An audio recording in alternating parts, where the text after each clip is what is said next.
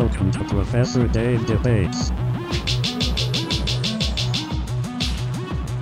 Hey everyone, welcome to Professor Dave Debates. Today's episode is a very important one. It is about mental illness, which is frequently misunderstood in society. From the stigma surrounding mental illness and its associated medications, all the way to people nonchalantly saying, I'm so ADD, I'm so bipolar, and not really knowing what that means.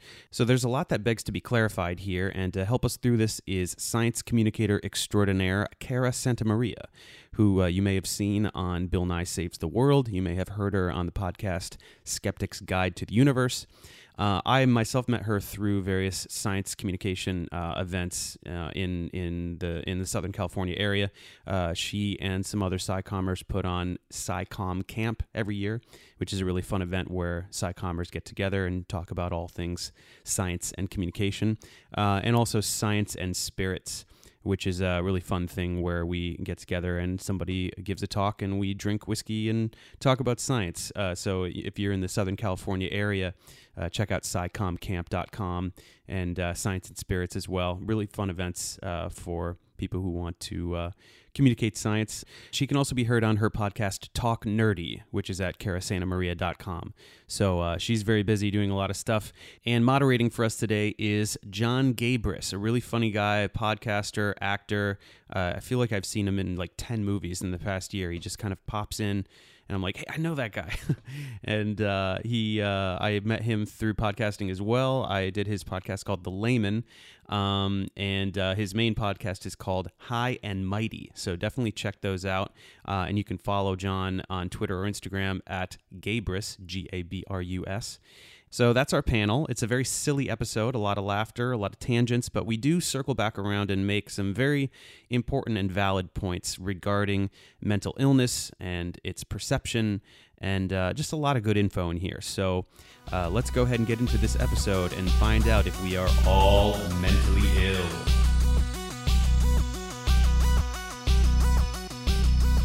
This is Professor Dave Debates. I'm John Gabrus, and I will be moderating a debate between Dave and Cara. And the topic, and I guess now I know why Dave asked me to come over and host this little thing, is, are we all mentally ill? Yes. Perhaps at this table. Yeah. Hey, I mean, my wife and I always say that, like, oh, so, you know, I think we're mentally ill. Like, everything, when you see someone like, oh, that behavior is unusual in someone, wait a minute, we exhibit that behavior. Oh my God, are we the weird ones? Yeah. So that's our big fear, is that we are mentally ill. Or not our big fear, but we're coming around to enjoying being mentally ill. Yes. Yeah. It's only a matter.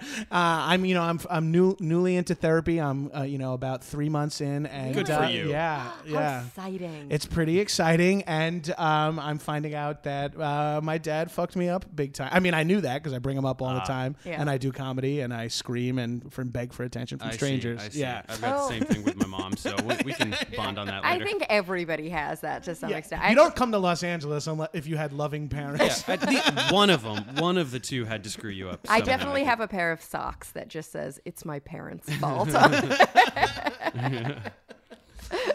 So, Dave, are we all mentally ill? I'm going to go with no. I don't know. I mean, we're going to talk about this quite a bit, but just from a baseline, I'd like to think that some people are nuts and most of us aren't. I guess I just, I don't know. Also bold to follow that with most of us aren't. Most of us, I mean, some percent. I mean, if most of us are nuts, then isn't that just normal? I don't know. This is not my forte, but when I look around in my environment, I think, all right, most of these people are acting pretty normally, a little too normally even. And then of course there's people who are clearly wacko, I guess. Cool. So I don't know. That's where I'll start, and we'll see where we Great get. What use do you of think, scientific terms. I was going to say, these are all words that I probably should never say. Yes, that you're not. Right. I'll say them. You don't. Exactly. And I'll look stupid, and you'll be even smarter by comparison. Also, That's great. Dave, you got a science background. You shouldn't look around and just assume someone's not crazy because they're not currently exhibiting and mental illness. Yeah, but 'Cause the shit I'm thinking when I walk down the street might be construed as. But I'm terrible with I don't understand humans. I understand molecules, so Right. I can't really look at humans and be like, okay, I see what you're all doing. It's not my I don't not my recognize forte. behavior. Yeah. Putting you on a different spectrum of Yes, sorts, maybe. exactly. Yes. Maybe we'll get into that. We'll Ooh, see. you if- use the word spectrum. Oh, I like that. Yeah. I'm just over here lobbing them up. Let me know if you guys want to take a swing at anything. yeah. So, Carrot, is he right? That's what an insane conversation It's started. so funny too, because I feel like with any sort of debate show, there's always the yes 100% or no 0%, and really it's probably somewhere in the middle. Almost always. Yeah. My perspective, and this is an evolving perspective because I am a newly minted PhD student. I have an undergrad in psych and philosophy.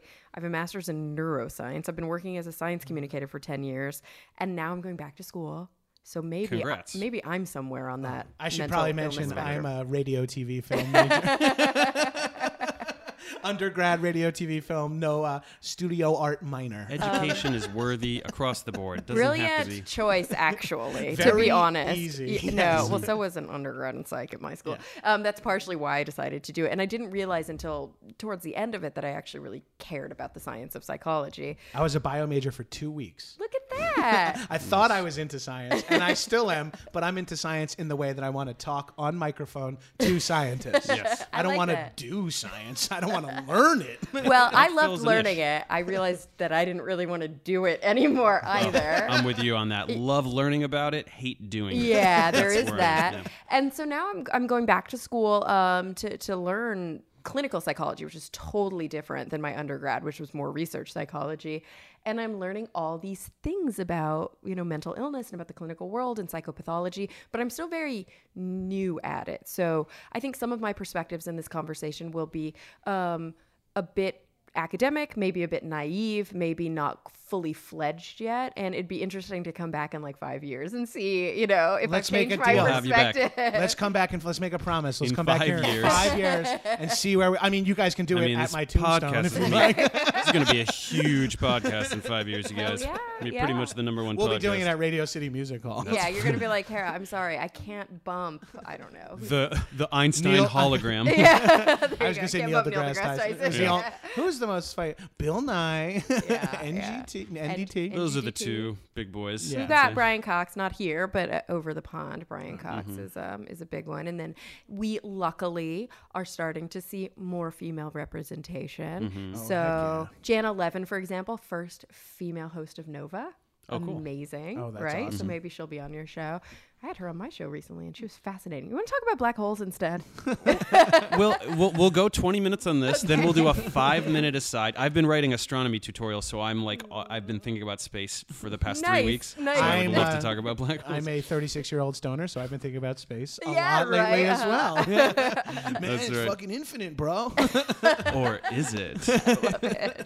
But so, yes, coming back to your question, I'm not sure that I would say that everyone is mentally ill, but I think my perspective is that mental illness really does exist on a spectrum, that we should really view it in a dimensional way instead of lumping people into kind of diagnosable or not. And there's a hard line between the two. I really think that line is much more fuzzy. And the more that we start to understand that, I think the more that we can employ empathy as a society, also as diagnosticians, as clinicians, and as patients, as, probably a lot of people listening to this right now go to therapy. And maybe they have a diagnosis, maybe they don't, maybe they have a V code, which is more like an adjustment disorder. I'm going through a divorce, so I need a little bit of therapy. But maybe they have a diagnosis of major depressive disorder, generalized anxiety disorder. Maybe they have diagnosis of what we think of as more severe mental illnesses like schizophrenia, bipolar, things of that nature. All of these things are things that people now, luckily, we have the tools to live very normal, very healthy lives with, so long as we make sure that we keep up with our treatment. So I guess I should say right at the top, I personally, and I talk about this all the time publicly, have a diagnosis of major depressive disorder, moderate. That's moderate. That's the old DSM-4 diagnosis. As major and moderate in the title? So it's major depressive disorder is the diagnosis, and then there's different levels. Yeah. And so mine has always kind of carried that moderate label. So I see a therapist once a week. I have most of my life. There have definitely been periods where, like when I was in college, I didn't prioritize my mental health when I probably should have. I don't think any one of us might have done. Yeah, but now I do. Now I've really I was changed my prioritizing some naughty things. Exactly. In college. I was. And so but for most of my life, I've gone to therapy. And I also only recently, it's not as recently anymore, maybe in the past 4 or 5 years, started taking Celexa, which is the brand name of citalopram, which is an SSRI. And I take 20 milligrams every day, and it legit changed my life. For those who don't know what's an SSRI? A selective serotonin reuptake inhibitor, which means that it works to make sure that there's serotonin left over in the gap between my neurons in the synapse, so that when the cell that takes in the serotonin needs it, there's enough available. Now, long story short, depression is very different in different brains. We still don't fully understand how it works. It's one of those weird things where like drugs were developed and then we go, maybe this is a thing. And then people took them and they kind of felt better. And we're like, cool, it seems to work, but it doesn't work for everybody. SSRIs can actually be pretty detrimental for a lot of people. And they all affect people differently. They all affect people differently. Some people like norepinephrine reuptake inhibitors. Some people like dopaminergic drugs. Some people can't find really an antidepressant that works for them. I'm very lucky. I started on an SNDRI, which made me feel like I was on meth and I couldn't sleep and I got suicidal for a few days and it was insane. Like, the commercials say may cause suicidal idea. And then I was like, I shouldn't be left alone. It was insane. And I called my therapist or my psychiatrist and was like, this is horrible. Why am I on drugs? And she was like, stop taking it right now. And then we tried this as the next drug. And I was like, holy shit, this is what it feels like to not be sad all the time. So when you're manifesting those thoughts, are you looking at your own thought process and going, this isn't like, how is this being manifested and this isn't normal? Or sort of. And I mean, I'm in a way, I'm kind of lucky that I had the insight to be able to do that. You know what I mean? Because I have at least studied this stuff. Because I had some self-awareness about it. And also I had studied neurophysiology and neurochemistry and kind of knew generally what was happening in my brain when I took these drugs. And now I know I'm very sensitive to norepinephrine. Like I don't need any more stimulants in my body. Even back in college when I was doing naughty stuff, I love downers.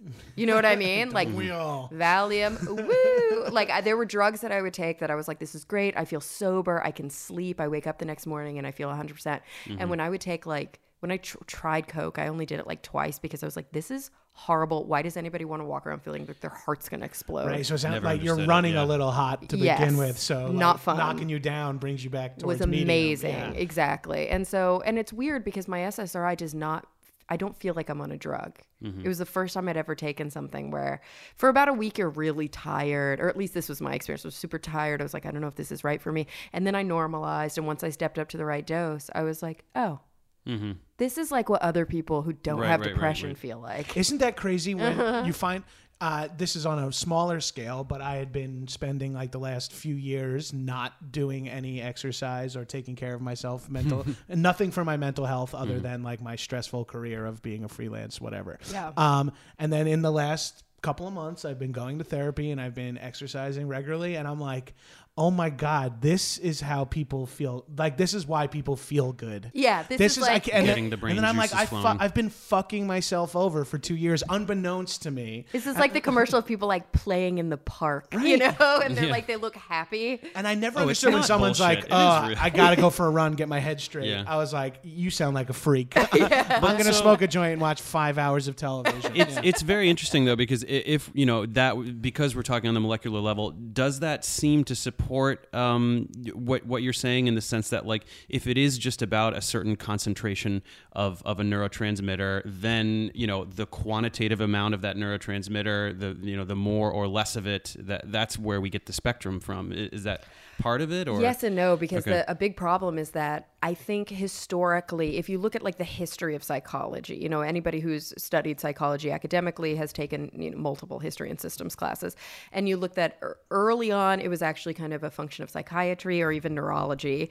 And then eventually psychology in and of itself became its own discipline. And it went from being like a purely behavioral practice to going the exact opposite and being all about cognition. And then it was, you know, we went into the Freudian years where it was all about kind of like decisions that we make and all about like what we experienced as children. Weird sex stuff when you were 1 year weird old. sex stuff, all that phases of That's development. the only chapter I read was the weird sex Yeah, stuff the chapter. Oedipus chapter. And I'm like, That's I'm everybody's gonna switch favorite it. chapter. Yeah. And then we kind of went into this like newer neuropsychological place. And that's when I was an undergrad, I was hellbent. Like neuropsychology is going to change the face of psychology and we can answer every question with it, and cognitive behavioral therapy all the way and blah, blah, blah. And now I have a completely different perspective, which is weird because I'm an evidence-based thinker. Like I am a psychom person through and through, right? It's all about the science. But the truth of the matter is we are nature and we are nurture, and you cannot extricate those two things. So you really can't explain somebody's psychiatric position fully just by looking at what's happening in their brain. Which is why psychology will not be a physical science for many decades. And the truth of the matter is, it's because we don't fully understand how consciousness arises. We don't, you know, it's like there are certain aspects of... Man, that's the pull quote for Right. this. If I'm listening to this podcast at that moment, I'm like, go on. we understand the origin of the universe more than we understand Absolutely. consciousness. Isn't I mean, that funny? It's just I was crazy, just talking about this on one of the podcasts I work on, The Skeptic's Guide to the Universe. And I was covering a story about organoids, which are these little brain blobs. It's not a brain in a jar. It's not a mini brain. It's a chunk of brain tissue that's used to like try and understand things at a certain level. We can go at the network level, the individual neuron level, and then we can go whole brain level, but we can really only do that in animals. It's not very ethical to open up like a human brain and just like dig around. We do it sometimes during surgery, but you know, there's a lot of lost opportunity. And so we were talking about that organoid, and there's new ethics committees because now they're implanting them into other animals, human organoids that are built from pluripotent or stem cells, implanting them in. And it's like, how many cells does it take before it becomes conscious? How many inputs does it need? Sensory inputs, vision, hearing, until you smell. have put human consciousness into another organism. Or just until this blob of cells, how big does a blob of cells have to be before it has enough interconnectivity for thought to arise? Oh, jeez. You know what I mean? Like, because we don't know. Yeah. Pro-lifers getting erect. Oh, yeah. right Oh, now, yeah. Absolutely, which is Yeah. why these ethics committees exist, because I mean, everybody really agrees that my phones are blowing up and it's very confusing. Oh, I have an Amazon delivery coming. Nice. See where your package is on the map. What'd you get? Coffee. More coffee. I realized I was I'm not low. good on uppers, but I'm getting a shipment of coffee delivered to my house. Absolutely true. No, I realized I was low and I was like, hello, Prime. I just ordered dog food this There morning. you go. Did you see that thing where Bezos like released how many people are on Prime, and it's like 2/3 of the United States population? Oh, yeah. It's I just deleted mine. What? How do Yeah. you live without your Amazon Prime? Because I can't do it. Like, I'm so anti monopoly. I can't do it. I am so you know? pro one-day shipping. I know. I'm so pro things I need being placed into my hand. Exactly. Yeah. I'm so pro not going I mean, to I a still store. occasionally use Amazon, but I just don't have Amazon. But Prime. eventually we're gonna we are fucking ourselves by using Amazon constantly because we are just pricing. We're creating out a monster. Yeah, Yeah. Well, I mean, just like stop all making the- me feel guilty. No. about my coffee. I'm saying It's a I do personal it. choice, I'm you saying know? I do Yeah. it. My wife and I are like trying to get down to only one day a week. We can add shit to the cart all week long, but then you have to just hit deliver on like Friday. Oh, you're so smart. Because we just constantly, it's like a trickling of boxes, and I'm recycling it all. And I know we're recycling, but it's like the energy that goes in recycling is like I know, I and feel the like cars driving to your house all day, every day. It feels like we're doing something. well, soon it'll wrong. be drones. Yeah, well, And at then least those don't take as much gas or Yeah. any gas. Like, I drive electric, and I'm all proud of myself for driving electric, and then there's this, like, giant UPS truck, like, gung, gung, gung, gung, Yeah. in my driveway I every know. other day. There's all these little battles we do because like my wife shuts off the water when I'm brushing my teeth because I like to let it run because I like to constantly add cold water. yeah, you can't do that. It's terrible. No. And then I'm like, I take a 5-minute shower, you take a 25-minute shower. that's true. Let me run That's the faucet way for another more, 30 yeah. seconds. But it's hard when you have this luscious long hair, isn't it, Dave? I wash it very rarely. I'm Yeah. the same way. You didn't have to actually. say that. No, but it's true. It's obvious. As a girl, even like I wash my hair I think twice a week. That's it. Less than once a week, probably. Gotcha. I'm around once or twice a Yeah, week. you as really well. shouldn't wash your hair every day, as they say. I wash it when my wife is like, "When was the last time you washed your hair?" I was like, tomorrow. I wash my hair every time I have to be on camera. Every other day I wear it in a ponytail. Yeah. I wash my hair when it's particularly dirty. Like if I was like, oh, I've been like rolling around in sand, which happens way more frequently in my life than it should. We're a beach community over here. What are you gonna do? Oh, come on. I'm underemployed and within a 20-minute drive to the ocean. Yes. I think it works out You're pretty so well. not a 20-minute drive to the ocean. Well, you're WeHo. Yes, I am. Trust me, I do. And now we're alienating all of our non-Los No, I know, but Angeles does- If you take the 405 to the fuck. Does anybody watch Crazy Ex-Girlfriend? Speaking No. of psychology. Oh, it's so funny. And they Yes. live in West Covina. There's a whole song, West Covina, California. And like it's always a big joke that They're like the beach is 3 hours away. Yeah, Four that's with so far. yeah, 4 in traffic. Yeah. And it's so true. Like I live in LA and I never go to the beach because Yeah, I it's never an go. hour away from my house. An hour to the beach is still fucking amazing. It could be 45 minutes to go to the Galleria. Yeah. True. You might as well just spend the hour. I go to 'cause once- Malibu like twice a year, probably. Yeah. I go to Yeah. Malibu probably once a week, maybe Oh, good twice for a you. week. I go to Yeah. Malibu when I'm visiting Jason Goldman because he lives out there, and that's the only time I ever see the Very good. ocean. Yes, it's true. Let's talk about every neighborhood in Los Angeles. Ready? Okay. Go. Also, I just planted the seed for you to have him on your podcast because it'd be a lot of fun. That'd be great. Yes, I would love to have. He can talk about urban wildlife.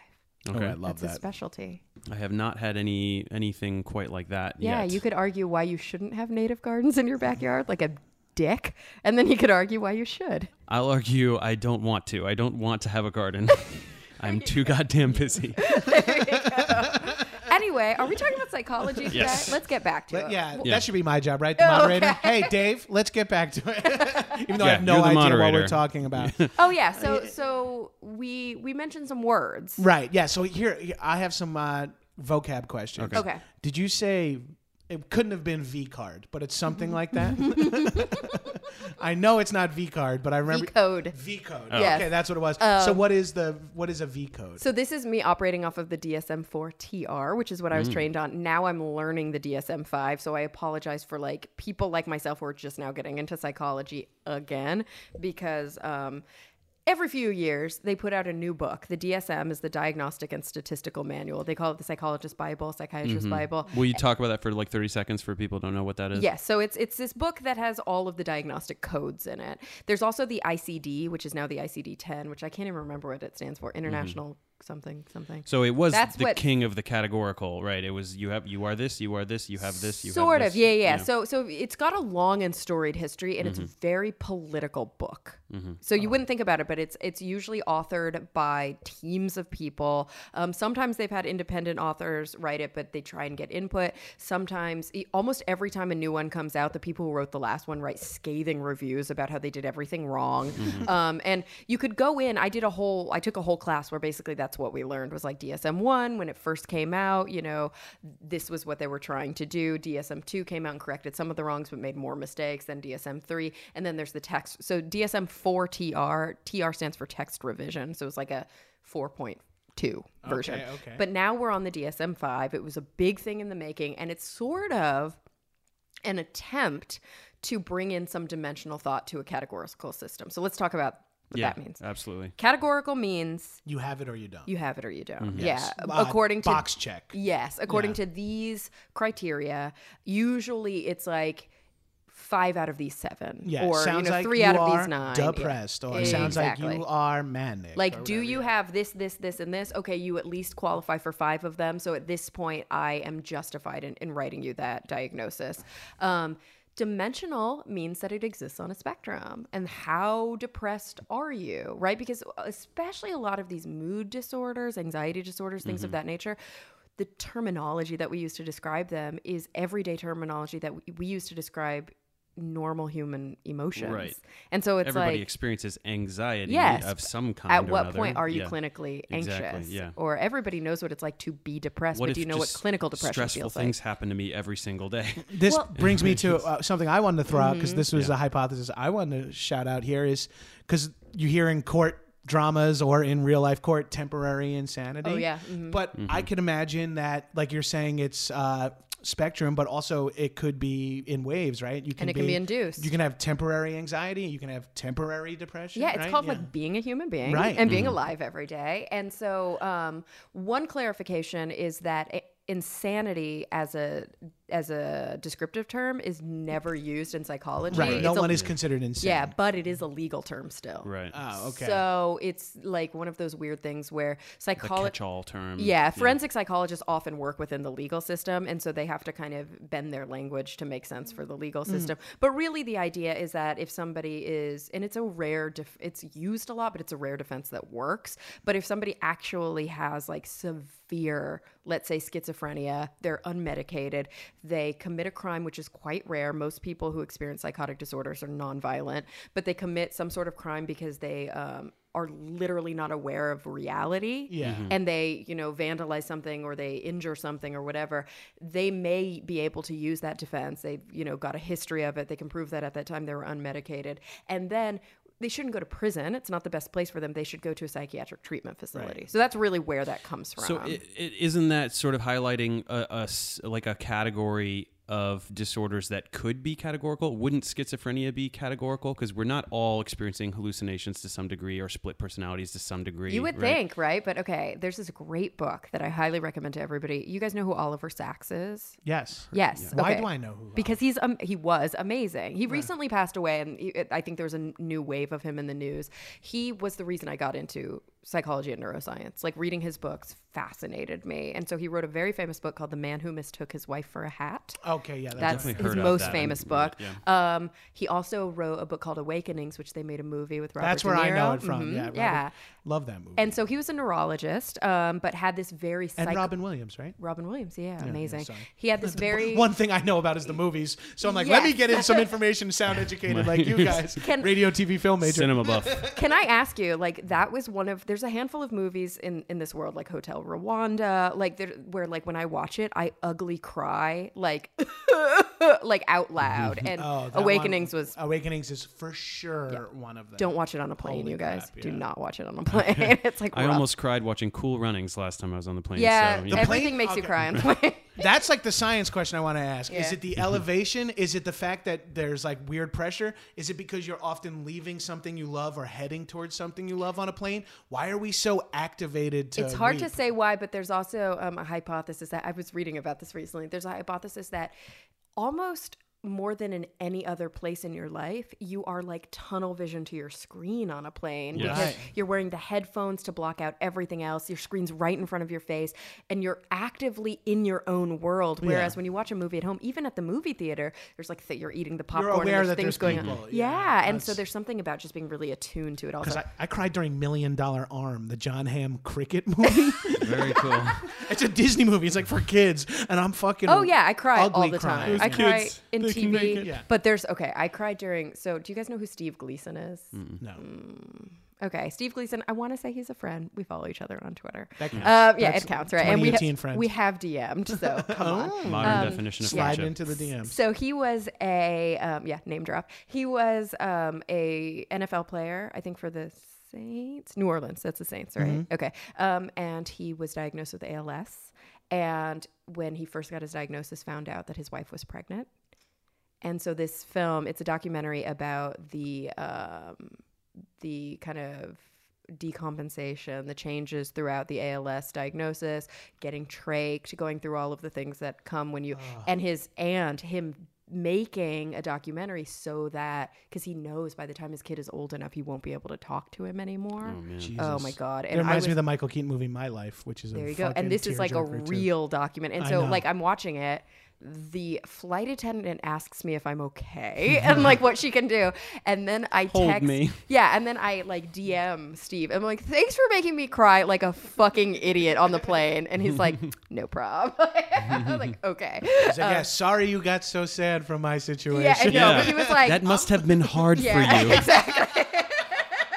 What a difficult He was situation you are in. Very funny though. He is like such a funny guy. I highly recommend everybody follow him. He's amazing. You can watch, you can follow his journey and kind of like really feel the feels, obviously, and learn a lot about ALS because he's a great advocate. But anyway, watch his documentary is basically what I'm saying. So Watch me moderate. Jumping back to you just read a book that was saying that there can be an Oliver Sacks book that there can be. Oh my God, we were talking about Oliver Sacks. You're so good at your job. Thank you Great, so yes. much. I'm what's You called a moderate the hell out good of this. listener. You were asking about schizophrenia or other Yeah. psychotic Yeah, disorders. or- in other Can there words- be a spectrum of hallucinations? Well, yeah, or just in other words, there seem to be things that must be categorical only. So Oliver Sacks wrote a great book called Hallucinations, and he experienced them a lot throughout his life because he had declining vision and a lot of complications with his vision as he was getting older.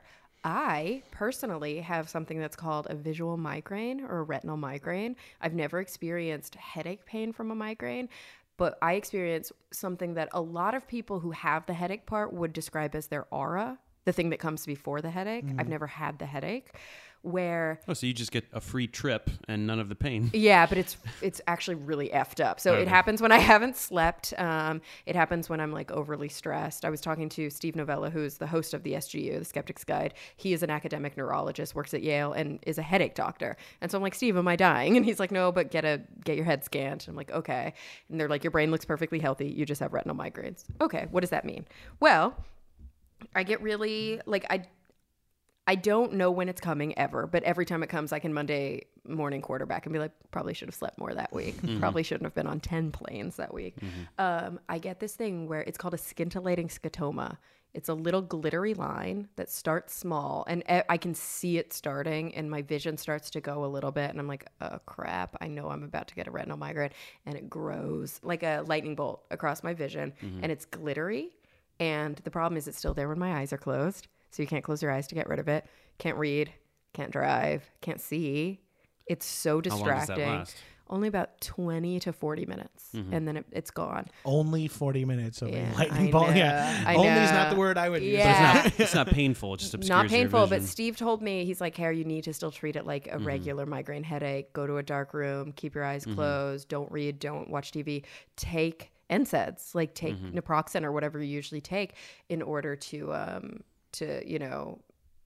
feel better and let it pass and go to sleep. Like try your best to sleep and stay hydrated, obviously. But it's a weird experience, and it definitely qualifies as a hallucination. And I am, I would say categorically do not have schizophrenia. Right. But it starts to get complicated when you talk about things like pareidolia, or you talk about things like What's pareidolia? So pareidolia is a really cool concept we talk about a lot in the skeptic community, which is seeing patterns in random noise. We're very good at it as human humans beings. in general are great. Yeah, like you ever look at like a random assortment of things and you see faces? We're Where very there's good at no- faces. yeah. We're especially good at faces. Clouds. Yeah, there's actually, I think there's like a Twitter account called like Faces and Things, and it's amazing. It's all just like buildings and drawers. Yeah. And, It's just so that when plugs. we're infants, we look at our mommy and daddy and go, "That is why. I like that." Yeah, even though it's like just a weird It's blur just at the a- Yeah, time. exactly. And so we're amazing at it. We saw the face in Mars and the face in the moon and all the things. But we also find patterns in other inputs. So we often hear our cell phone ringing even when it's not. Or at least we used to. Now it's turned into phantom vibrating. vibrations. Yeah. I get that. Because people don't use their ringers anymore. So now the vibration thing is more common. And this maybe is an element of my severe narcissistic disorder, but I often hear my name Yeah. in chatter. Very common. You know, like out in a crowded area, I'm like, someone just said Gabrus. Someone just said, and my wife's like, no one's saying your name. Just they pump said your breath. Yeah, you have a very odd name, a very different name. Gabrus is your given name. That's my last name. Yeah, but gotcha. I grew up in like the 90s where every Used your dude was last going name. by Yeah, their bro. last, 'cause Right. we had 5 Jonathans in our junior high. And Gotcha. there's sports teams. Yeah. And there's, yeah. Gotcha. No, Yeah. it's So No, I it's true. We Yeah. hear our names being called. We hear familiar things. We hear like people's voices. We hear phantom rings. And those are hallucinations, really. We even have so those are auditory. Visual is less common for sure. That's but also even in schizophrenia, visual hallucinations are way less common than auditory hallucinations. But we also have tactile hallucinations. Hypnagogic and hypnopompic are very common. So as you're falling asleep and as you're waking up, super yeah. common Oh, yeah, time to yeah. experience. Because that's when my wife will snap awake and say a spider was just landing Yes, on her. or I something. felt pressure, like when people have that disorder where they are paralyzed Sleep and they feel paralysis, the, yeah. the pressure on their chest. I've had that like 5 times ever. Horrifying. It's the worst thing ever. Yeah, and it's where a lot of like alien abduction kind of fantasies come in, Yeah. all Yeah. that, and it's a normal human experience. So if you really think about it, Well, because then what we're saying here is kind of there is a spectrum to the idea of even hallucination. Even So, something like, as severe it's as not schizophrenia. it's not full-blown trails on your hands and bugging out. And all, I and wonder about pink the bunnies and underlying stuff. mechanism. Is it mechanistically different when you're perceiving reality completely differently, like a schizophrenic person that's having and split also, personality? is it mechanistically different from, for example, induced hallucinations from taking, Right. psychotropic drugs? Right. So I feel, but I don't think there's any way to provide evidentiary support of this, that because I dropped a lot of acid in college and did a lot of ecstasy, it's easier for me to slip into a hallucinatory state than somebody else. You know what I mean? You're closer to the closer to the void. Like when I'm kind of tired, I might have more kind of those breathing hallucinations or like the little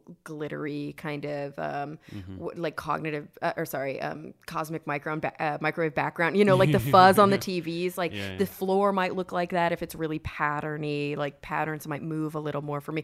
Nothing big like, oh, there's a big green monster dancing in the kitchen, but I never experienced that on acid either. Right. My poor wife experiences that all the time. It's the middle of the night and the green monster's looking for the coming mint to chocolate visit. chip. I'm the big green That's monster. just like, that's an excuse for you to overeat. Yes, exactly. But I'm it sounds like I to put me. on a monster outfit, so it's like I pretend it's her hallucination. Now, I hear what you're saying, though. Like, it's almost like that area of your brain has been colored in by your own personal experiences. I feel the same way. I sort of have access to, like, drug states or altered states just because I've experienced them so many times that I'm like permanently 5% on mushrooms. Yes, and it's hard to know. Is it because the architecture of your brain changed a little during those experiences? And is it because of the induced drug? Is it because of the behavior that you experienced while you were taking the drug?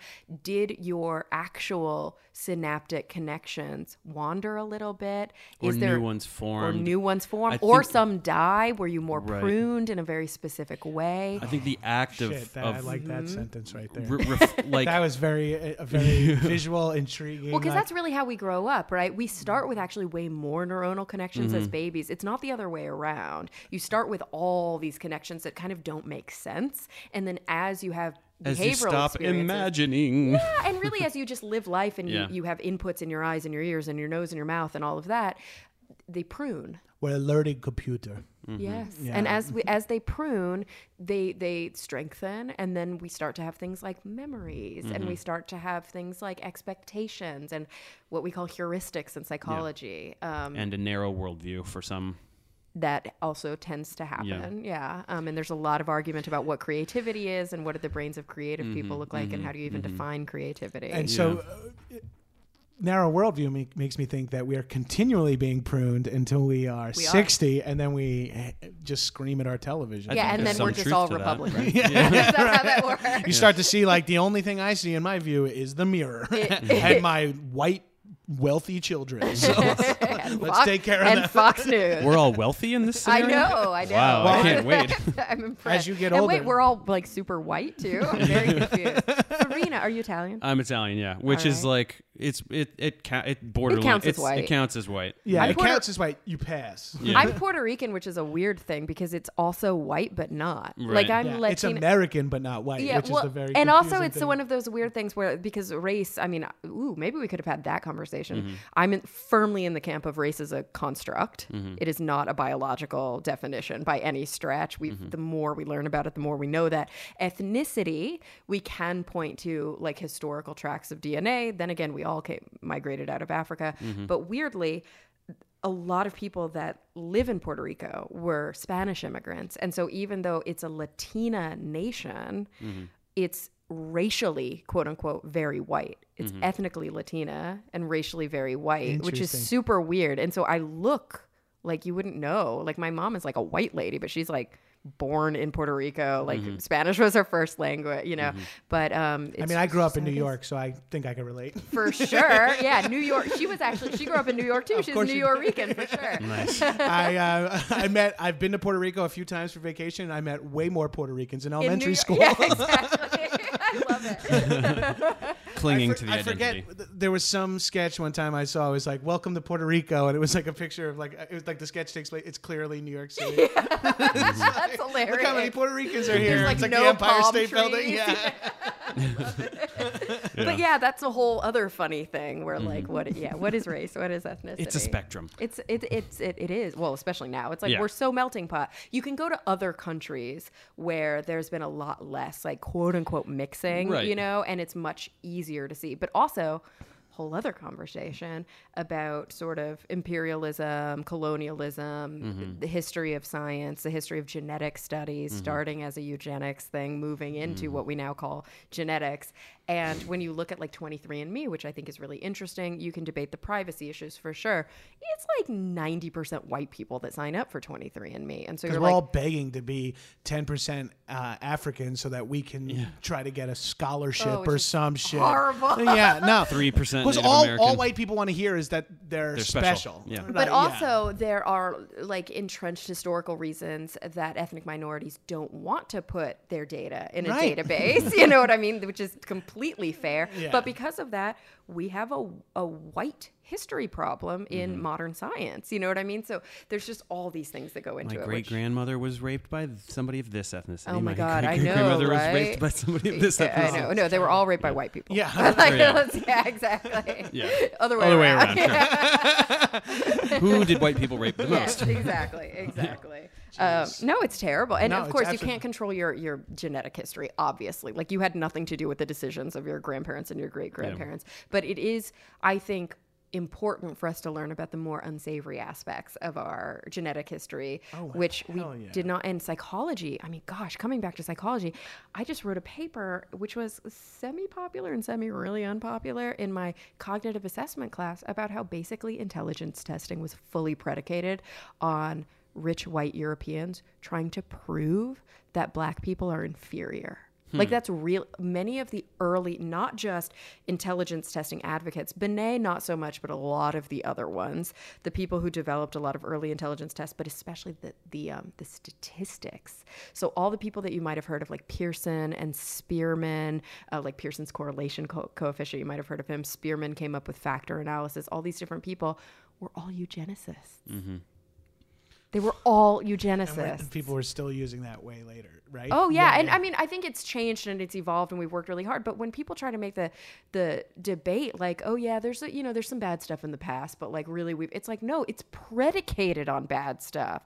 It was foundationally developed to prove and now when people are like they read the bell curve and they're like, there's some good points made in here, and you're like, OMG, like, no. Yes, there's a reason that African Americans are a standard deviation lower than Caucasian Americans on intelligence tests across the board. And it's not because they're a standard deviation less smart. It's because the tests were developed to prove that they were Right. less smart. So they were developed only with the perspective And of you have to take socioeconomic privileged factors white into- people. I mean, Yeah, it's Also, insanity. if white people are making the test for white, Right. you know. Oh my yeah. gosh. But are we? But then I look at something closer to like an IQ test. And That is an seems IQ a test. little, oh, you are talking about an IQ test. Yeah. But like one for standard me- deviation lower on IQ tests, Oh, okay. African Americans in general. Is that so there are modern approaches that are attempting to really work at it, and the Wechsler I think does a better job, but you still have to look at Yeah. the norms tables. Sorry to get like wonky. There has to be something that's purely measuring mental capacity. They work really spatial hard at reasoning, it. Things like that. You know? So there's a whole field of psychology called psychometrics. I'm fascinated by it. And I just finished a psychometrics class working on this. And there's a very complicated statistical approach called item response theory, which works really hard at getting to the roots of why do certain people answer certain questions differently? Is it an implicit bias? Is it because of a difference in cognition? And it's sometimes really hard to extricate those two things. But a great example is that, what is it called? ETS? Educational Testing Service? That's an American company that does like the GRE and the SAT and all of those things, right? So in America, you have to take the SAT to go to college. And those I would more readily believe are biased. well, those are actually less biased. They work really? really hard at it. Yeah. So, Okay. but they have been biased, right? Because they're written by white people. And then they go through this like staunch testing thing. So there was a perfect example in one of my textbooks. So you remember analogies on the SAT? So it would be like strawberries are to red as lemons are to, and then the answer. Oh I've no, never seen a strawberry. yeah, so it'd be strawberries are to red as blank are to blank. That's how they would do it. And so there are all these different questions. And by and large, Latino Americans would choose grasses to green instead of lemons are to yellow. And they were like, why are Latino, like, they're not dumb. Like, why are they picking this one? And it's because in many Latino countries, lemons are green. Yeah. Mm-hmm. And so Because it's they like, never get to the oh full- crap, that's a freaking biased question that I Yeah, never yeah, even realized because I never lived in a place where lemons were mostly Also, green. it feels like grass That's is fair. to green as strawberry is to red is sort of also a correct it's also analogy. sort of also Yeah. correct. It's Yeah. just Like- missing the fruit component, which is right. slightly more correct. And so then they had to like Mm-hmm. redo it and come up with a fruit that from the time it is on the vine to the, and also a fruit that people are exposed to, because it can't be some bougie fruit, you know. Yeah. It can't be like Mm-hmm. I don't know, as fennel. It's, you know, it's like whatever. That's not even a fruit. Boysenberries. or- Exactly. No, what's Huckleberries. What's the one in Portlandia where they put in the pancakes? Oh, I don't remember. I forget. Just the put a name of bird it. on Yeah, it. elderberries. Elderberry, I don't yeah, know. exactly. Like that can't be. It Yeah. has to be like a well-established. It's in Yeah. every culture. So it's really hard to even make a purely unbiased test question. of caviar is what? Driving a Saab is to blank. Yeah. You're like, what? Yeah. The thing is, I always was, people would be like, black people don't know what a regatta is. It's like, I've never been to a regatta. What's a regatta? It's like a boat sailing race? thing. It's like Yeah. a boat thing. I don't know. I only know what it is from the I mean- film One Crazy Summer. Well, and that's the other thing too. Again, because race is in many ways like really a construct. A lot of times, what we're talking about is SES, not even race. We're just talking about the Socioeconomic experience, status. Yeah, yeah. socioeconomic status, the experience of growing up in certain neighborhoods, of growing up with certain cultural, pressures, cultural ramifications, all that stuff. We're Right. such products of our culture, which comes back to being dimensional or categorical. Okay. Yeah. Except it doesn't really. No, it does. I'm sure. Let me think about it for a minute. In the sense that literally everything is a spectrum. It comes Well, back to. that's the thing. Pretty Everything much, really yeah. is a spectrum, right? And so as I'm developing the skills to eventually become a psychotherapist, I am thinking about things in this way. Mm-hmm. So there are different. Do you guys know about the? You do probably, Dave, because your wife is. Why is she not the one sitting in this chair? By the way, Listen, we've talked about it. She'll be on here one day. Okay. She's not. She doesn't like See, to be on camera, talk, record. All is my no wife wants to camera. do is be on my podcast. She's done you one won't let her- episode, and okay. I let her do one episode on the 100th episode, and she's been begging to come back on. When am She I on? gets When am I- mad when I have other people on That's that aren't hilarious. her. I want to do. I think I want to do Freud versus Jung with my wife. I think that would be good. Yeah. really good. 'Cause I'll just take Freud because I know she's Jungian, and I'll just ask really bizarre, disgusting questions. Amazing. Have her counter. But I feel like finding the spectrum, like adding nuance to stuff, never hurts, right? That's how I Oh, feel. yeah. Like, so why, like, especially for science people, you Mm-hmm. would say like, yeah, it can't be yes or no necessarily. Oh, yeah, 'cause you it- always say there's enough evidence to disprove the null hypothesis. Right, It's exactly, like we feel yeah. 98% confident, and you would never say prove. Can't do it. Not Right. science. We've proven this. Nope. Can't do it. We know for a fact that this. Nope. None of us know. What did James Randi's famous quote was like? I can't prove that there are no unicorns in Ecuador. Like that's the thing. Like as a skeptic, you can't always you can't prove a negative like that. what You just have about- to exist as if that's the case. When it comes, there has to be a time, like for example, when it comes to treatment, like you need to administer a diagnosis in order to prescribe something, or something like Totally. that. So how do they work together? How does dimensional and categorical, how do they come together? It's an interesting question, and I guess I want to take a step back, which is, we mentioned your wife. Your wife is a psychotherapist, right? She has a PsyD. She's and her specialty is she's a Jungian psychotherapist. That's her orientation. That's her yeah. orientation. So that means that so yeah, maybe we could talk about that first. So I'm learning all of these things now, and I'm just declaring quote unquote an orientation. At my university, we offer 3 tracks. There are universities where all they do is CBT, cognitive behavioral therapy. Yes. Many of you listening who go to therapy probably have a cognitive behavioral therapist. It's the new thing. It's the trendy thing. It's the thing that most insurance companies are willing to cover. Because It's the guy who's closest to my apartment. There you go. It's that Me too. I don't know what my guy is. I just go every like 2 or 3 months, and I'm like, this is what's bothering me right now. We could figure out what he is based on how he reacts. Yeah. So does it's- he say, no, you don't have to do that. You get to do that. Or He does says, he "You're say? a piece of shit, you privileged asshole." Does he say, "Here's your homework"? yes. Not for me. I get You're homework. CBT. You're not CBT. I also get the you're not anxious, you're excited. Interesting. And which I really like that terminology because they are the same, well, but give one me just my has a positive spin. Where I'm like, excitement pills, I'm then, feeling, please. I'm feeling some excitement about this audition. Yeah, I'm and that's feeling- interesting because I don't know if that's purely CBT or that's your guys' approach, but Yeah. like definitely, is there homework? Is there some sort of kind of Visualizations? Are there manualized treatment approaches that are like, now we're gonna try this thing. Now we're Yeah. gonna go through these steps. That's very CBT. CBT is great for anxiety. It's great for a lot of other things too. CBT is generally short-term therapy. Blah blah blah. My guy just listens to me talk about my white people privileged problems. Your guy's probably psychodynamic, like your wife, but might not be. My therapist is psychodynamic. So that had roots in Freud. Some people stick with the Freudian stuff. Usually, if you call it psychodynamic, not psychoanalytic, you're like kind of like eschewing Freud, but still staying somewhat in the, like you might be Jungian, or you might want to take the good stuff from all of it and get rid of all the stuff that we've since kind of disproven. My orientation that I'm really interested in is existential humanistic. And so this is a more modern, kind of a little bit more of a, what do you call it? There's a word I'm looking for. I'm doing the hand motion right now. Synergistic. It's sort of taking the good stuff from a lot of other orientations, and there's a word for that though. Hodgepodge. Yeah, I'm going to call that, that's what it says in my text. The hodgepodge. Integrated, I don't know. Integrative. I would say. So existential is really based on early existential philosophy, and then more modern stuff. So a lot of it is about dealing with what we think of as causes of existential angst. So a lot of the drivers behind psychological kind of discomfort are like fear of death, fear of loneliness, these kinds of things that are fundamental to human nature. But also there's this dimensional quality to existential psychotherapy that's very attractive to me. Now in orientation, there's no right or wrong. Look at it like when psychotherapists are first learning how to do psychotherapy, their approach is going to be oftentimes based on how they just what feels right to them. We're still looking at evidence. We're still, learning about the history of psychology. We're still looking at treatment opportunities that are evidence-based. But what is your approach? It's what speaks to you the most and where you'll probably be actually the most effective.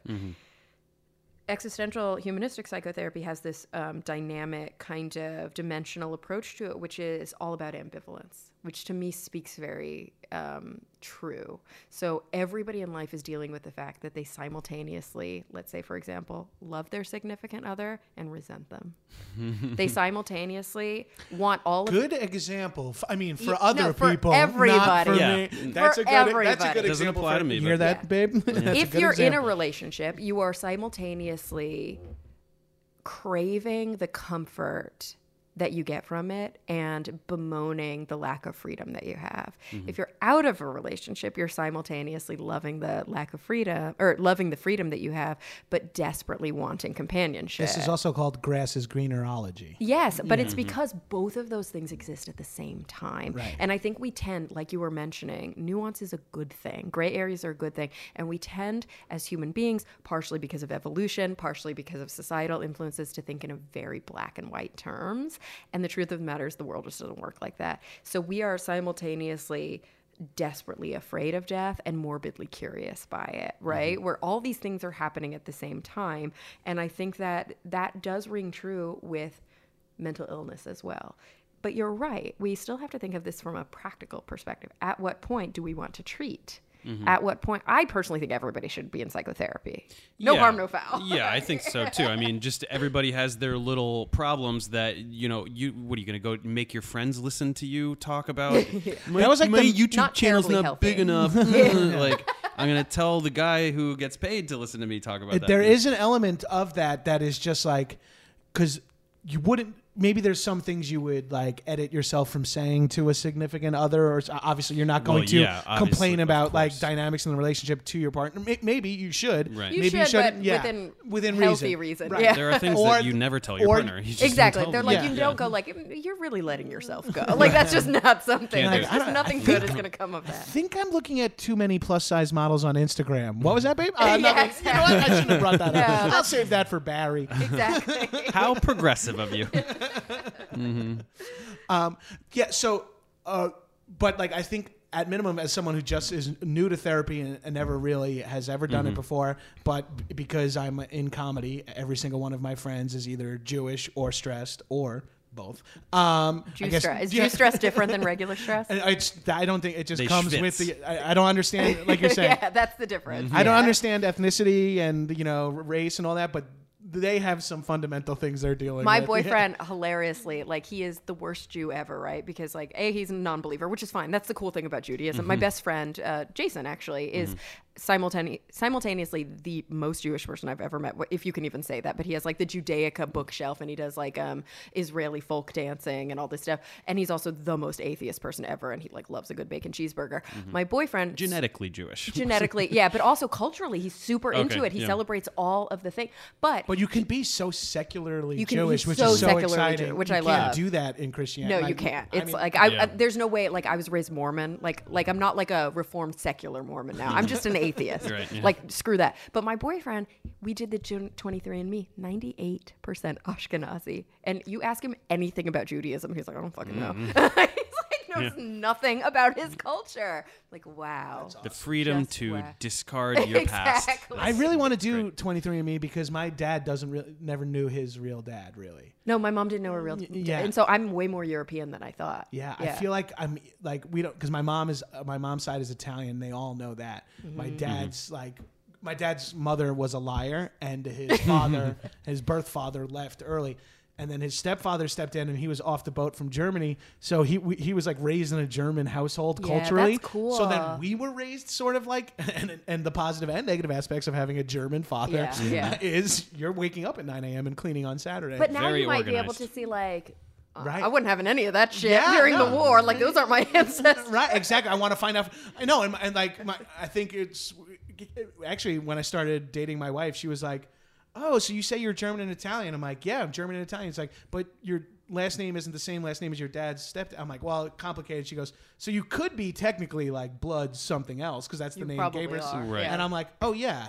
Of course I am. course. I never Yeah. thought of that. And now I don't want to be the white guy who's like, actually, I'm culturally German, Eastern European, genetically. Like, who cares? It's complicated. I'm white. I'm Yeah, yeah. fat. He's like the first. That's the word you use to describe me first. Like, no one goes, hey, do you know that half Italian, half German guy? You're like, the fat one? You're like, yeah, that's the one I'm talking about. Doesn't matter what.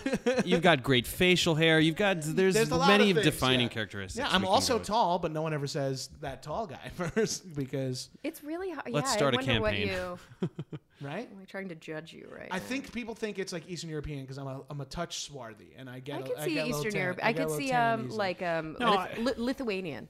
and Gabrus is But like you're a darker. Czech goat god or something like that. Cool. Yeah, I see you as Mediterranean. You Yeah. look My super boyfriend's name Mediterranean. is Gabriel. Are they the same roots? Are they? I don't Gabriel's know. biblical though. I wonder if Gabrus is shortened. Also, it that's could the have other been thing. I shortened don't from a know. Gabriel kind of thing. Like Gabrusio. Yeah, ultimately.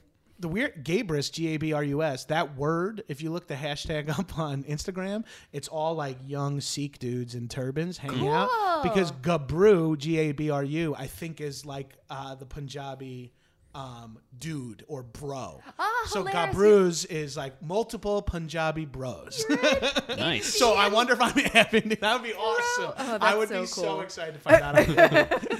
Oh, but unfortunately, 23andMe, if you look at the breakdowns, it's so like Europe, because again, their database is so white. Europe is like, oh, we know if you're French, Italian, German, whatever. And then as you start It to just get says into Asia. it's literally like I think there's 3 African breakdowns. There's like sub-Saharan, Yeah. there's like North and maybe West, and then like it's just East Asian. Yeah. Like that's it. There's not even like there's no obviously ethnically. I don't know if you really could discriminate between like Indian, Pakistani. You probably could once you really got into it, but like no, it's all just you're basically from there. All I know is that now I'm doing 23andMe after this Do conversation. it. Yeah. It's fascinating. It's I'm been on my still mind a lot. paranoid lately. about the. Don't do it then. I don't Yeah. want to convince anybody who's I What are you know. paranoid I know. about? They're- Oh, They're about them legitimate having- concerns. Like- They've got my thumbprint, and But that's now how they're I feel. gonna They have later they're gonna everything have already, my retinal so- scan later when I the know. phones change to the face I thing. can't. There's a really great documentary They're called. gonna frame me. I know it. Yeah, I'm a there's- dissident. There's a great documentary called Terms and Conditions May Apply by Cullen Hoback, and it's so good. It's all about like the box you click before you like accept any sort of privacy or security Yeah. statements. Like, what are you giving away? And it, for most people, I think it's supposed to like enrage them, but for me, I was like, oh, we're so far gone at this point. Sure, Yeah. they already know it all about me. That's anyway. kind of how I feel, is that I feel like if I'm going to do online banking, I got to Exactly. just kind of just say, Give it all over. like if I'm going to have thousands of pictures of myself on on a easily accessible website for anyone can look at, then I Yeah. think I have to just sort of deal with whatever the potential side effects But the thing, like I think of, and I have a tendency to get a little bit paranoid, but with thumbprints and then with DNA, Next thing you know, they're growing a Dave Farina in a lab. No, not that. I'm saying with that information, you can frame anyone for any crime. You can frame anyone for any crime, and you can steal And- anyone's identity. Yeah, and that's how you in an authoritarian society destroy people and Yeah. eliminate them and put them in jail forever for no reason. And the good news is just that to find out you're 3% African. Exactly. the good It's news not is that worth like it. I am not a conspiracy theorist. Mm-hmm. I actually debunk conspiracy theories on a regular basis. That said, I do understand that governments lie. I Mm-hmm. do understand that the American government has a not so savory past. Yeah. And there is some shadowy shit that happens, but ultimately we don't live in an authoritarian society. You know, Right. there So are we certainly don't aspects- now, No, obviously. there are aspects. You know. I don't think that culturally and constitutionally we are Right. at risk of going there. I think I don't think so we either. have the most prime pickings right now, a president who would be a dictator if he could, Mm-hmm. Right. and it just can't happen here. Right. Yeah. You know what I mean? No matter what, like crazy shit is happening, and things are beyond the pale, and things are up against the line. I just think it's a non-zero probability.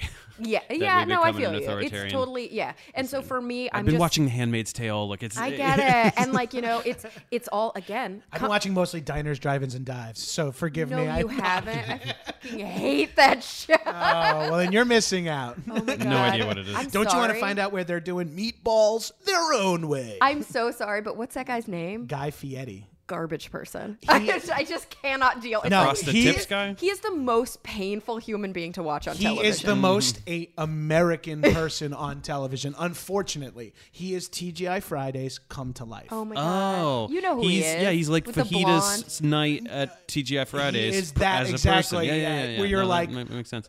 I understand why you would dislike Guy Fieri, but I think he is also maybe a good person to study for the Yeah. sake of America. Work is out Friday, happy hour. Yeah, he's like he's like living happy. He's like living eating dumplings He's- while you're drinking IPA. He's living, escaping the corporate life. Yeah, my friend Streeter one time said he's the only person who's still living in a pre 9/11 world. I don't even know what that means, but I like it. Exactly. It does, me yeah. either, It's but like it don't makes think sense. too hard Yeah. about it.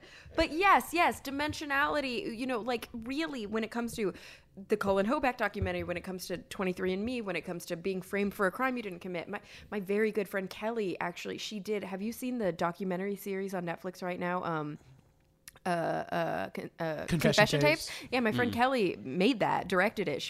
I worked with her on a project years ago, and then she did confession tapes. I had her on my podcast on Talk Nerdy to talk about it. And I mean, that if anything's going to spark those fears, like these coerced confessions for people who probably That did not was- commit these crimes. That was Yeah. brutal to watch. It's brutal to watch because it's one of those things where there's no happy ending. At the end, it's like, and they've used up all their appeals and now they're rotting in prison. And you're Yeah. like, Right. wow. Like the Making a Okay. Murderer, every couple of years, the kid, Brendan Dassey's supposed to get out, and then he doesn't get out, and you're like, he Yeah. didn't do anything. He's been in there for 20 Yeah, years. that kid for sure. Oh the my other guy, God. we can have a conversation, Who but that knows? poor Yeah. kid. I don't know. He should still be in jail for putting a cat in a fire. Did he do He that? should have been in jail 20 years ago. That woman would maybe still be alive. But so you look at this dimensionality and it really, you see it. It's like the Fibonacci sequence. Like it's everywhere in life, Yeah. right? So even when it comes to this very important issue that we're talking about, it's about privacy and convenience.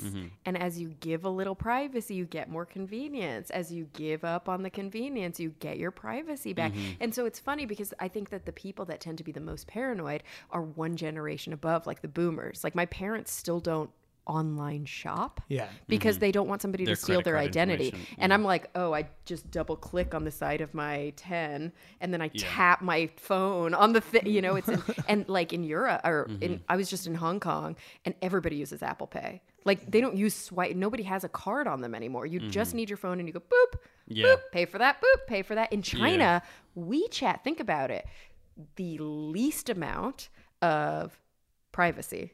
the most convenience is China because it's authoritarian. So China is that that Black Mirror episode with Bryce Dallas Howard, where everybody's rating everybody. I love that one. That's one of my favorite ones. That's a new system that they are integrating into WeChat in China right now. Rating where each they other? can rate. It's crazy. What's WeChat? Wow. So is that WeChat- their Facebook? Like, more or WeChat less? is their Facebook, but it's also their money. It's everything wrapped up into one. Oh, Why shit. didn't Zuckerberg get over there? I and know. do So when that I one? was in China, it was weird because like I don't have a WeChat, and so people would post things on the WeChat, and then there's this like weird thing that clones it so you can see it on Instagram because it's their Facebook, their Instagram, their Twitter, but it's also their banking. It's their Venmo. It's their Venmo. It's everything. So I played in. in this poker table where they all do it digitally, and so my host had to go to the bank and get all this cash, and I cleaned up at that table, and it was like the weirdest thing because he had to like go into this weird box and like bring out, and the cash was like straight with the wrapper. Like I felt like a criminal, you know what I mean? But also their money's like worth less, so Yes, it's like you have stacks. to get like yeah. But that's like the best. It's like when you go to like a Canadian casino and you feel like you're playing with Jeffrey It was money. amazing. You're like, Yeah. these are like, this is Toys R Us bucks. But the rest of them were just WeChatting each other that's after, and they had to like figure out how to give me cash because I'm like, I don't have WeChat. I'm sorry. It was so weird. But they can do that in an authoritarian society, you know. And again, it has total pluses. Like people love WeChat there because it's so convenient and they're so modern. Like you think about it, they're so much more modern. But also, the government owns all their information and could easily just off anyone they want. Can you imagine being a dissident and just, you know, and it's unsafe. Yeah. It's very unsafe. And I worry about it. Absolutely. Totally fair. Totally fair. Well, I didn't worry about it. Now I am. Thank you, Dave. Now I have one new thing to talk to Barry about. Hey, I'm concerned that I'm an American dissident. So I have a question for you. And again, you don't have to say this on air if you're not comfortable. But have because you just met me today, I did just see you today. so you have no idea that I have nothing I don't share. Do you? Oh, good. So do you get when you go to therapy? Do you file it with your insurance? Yes. Okay, so do you do the filing or does your therapist do it for you? He does it. He does it. So have you ever looked at a super bill? No. So do you know what your diagnosis is? No. You know you can ask. Oh, I can Totally ask. fair. You can totally ask. You can say, like, I would love to know what you're filing. Oh, like, am I a thing? You have to tell me. Well, because you have to have a diagnosis to get reimbursement from an insurance right. company. Yeah, I did And know- so yeah, that's I where did know things that. start to Yeah. get complicated in terms of this. Because, going back to these, there's a reason I wanted to talk about about existential versus CBT versus whatever. So unfortunately, the American medical system, which is super broken and I have a lot of difficulty with. Well, you're the only one. I'm the only one ever who had a problem with this. Alone in that camp. A very existential viewpoint, which is kind of based on like the writings of Yalom and of these different psychotherapists who kind of were the leader sort of this movement, is that you should never diagnose if you don't have to. Unfortunately, in American society, you just can't do that. You have to diagnose, but it's sort of like do it as a last resort for the insurance company. Now that's for what we think of as traditional psychotherapy for individuals who are dealing with kind of issues with coping, issues with life changes, things of that nature. Even I would say some of the like mood disorders and things like that. For other reasons, if somebody probably would really benefit from psychiatric intervention, meaning medical, kind of taking medication. That's another great thing about existential is that they're very pro kind of communal model. Like psychiatric intervention is not poo-pooed, it's not frowned upon. Whereas in some psychology, it really bums me out. Like CBT, I think has a bad track record of being like, oh, well, we can just cure all this behaviorally. And like without medicine. That's I've bogus. heard other students and other actual psychologists be like, well, the goal is to get them off meds. And I'm kind of like, I don't really agree with that. Like for some people maybe who are taking meds, who maybe are over medicated, Or the side effects are rising up to be as problematic as the symptoms that they're taking. But I have a very strong view that it is an individual thing. Yeah. There's no one size fits all. I do not judge. I think that people who take medication, if they need it, should be empowered to do so. Are We we should saying that there's destigmatize a it. spectrum to the medication Yes. we Oh should my be goodness. getting to? And things get really complicated when we talk about mental illness that's so severe that maintaining your treatment regimen becomes a problem. And that's generally only the case, I want to say only, in severe types of psychotic disorders where you have a hard time understanding what's real and what's not. In very severe types of bipolar disorder where you're experiencing a manic state. Sometimes when you're manic, you feel so good that you think you don't need your meds anymore, and that can be hard. And then for just other like dementia kinds of problems, like, you know, cognitive decline, kind of where you just stop having the insight or the awareness that you need to do it. But for a lot of other psychiatric conditions, they don't affect someone's, I mean, they do affect your cognitive, even depression affects your cognitive state. You're a much slower thinker when you're depressed. Actually, the rule is you're not supposed to take IQ, you're not supposed to actually administer IQ tests to people who have a depression diagnosis because their score is probably going to be underrepresented. Isn't that interesting? Oh, man. Especially if the whole time they're like, oh, I'm so depressed about how stupid I am. Well, there is that. That There's wouldn't be a good. hardcore double down. But definitely, even if you're like fully functional, you're in therapy, you're doing all these things, there's a chance that just having depression is actually slowing down the speed of your cognitive functioning. And you're going to end up scoring lower than you would if you were fully treated, for example. But then there's the catch-22. Like, I take meds, but the meds make me really tired. And so does one that of the slow down your cognitive? yeah, exactly. So one of the side effects is that although I think in many ways it helps, and there are other things I have to deal with, it's worth it to me. Like, I have mild sexual side effects and some side effects of kind of just tiredness, fatigue. But those two things I'll take in a heartbeat over depression. I mean, over feeling just a pervasive sad. Yeah. And not just like dysthymia is sort of just being sad all the time. And depression really is like this level beyond where a lot of people describe it. And it was like this for me. It's very different for different people, where I think of it as almost like there's a threshold situation. So I'm always kind of bummed out. I'm always kind of sad, but I'm functional. And then something happens or I experience something. And if I drop below a threshold, I can't come back up. You know what I mean? It's like futility of it. Yeah, all your to- law. There's no. It's David after dentist. Is this real life? Like, am I ever gonna come back from that? And that's what it feels Yeah. like. When That's you're a in the trip, depths man. of depression, it's terrible.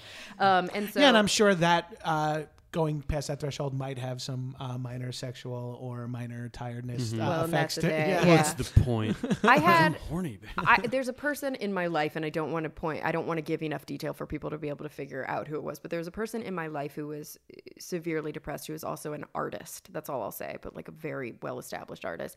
And he struggled for years with whether or not he wanted to take medication. And one day his psychotherapist did such a great job kind of talking to him through it. And he was like, I'm just afraid I won't be as creative. I'm afraid I'm going to lose They all the say depths that, of, yeah. and then he's like, when you're in the depths of these throes of depression, you're having an active depressive episode, are you creating? Right. And it's like, Right. no. Some are, but most maybe not. A lot of times you're not, you don't have any motivation. Yeah. You know what I mean? I need a lot of mental clarity to be creative. And it's more than also the anything. reason that, I mean, not to get super dark, like we can come right back out of this, because also in mentioning this, Dave, just so you know, you might have to put a suicide disclaimer at the end A of the thing. TW. You just might have to Oh, read the suicide hotline number, because when you talk about suicide, it's usually a good idea in media to do that. It's a journalistic rule. Podcasting's, on the Gray fence, area. but better to do it than not. But a lot of times when people experience bipolar disorder, where sometimes they shift wildly between manic and depressed. Sometimes with bipolar 2, it's hypomanic, so it's not as severe.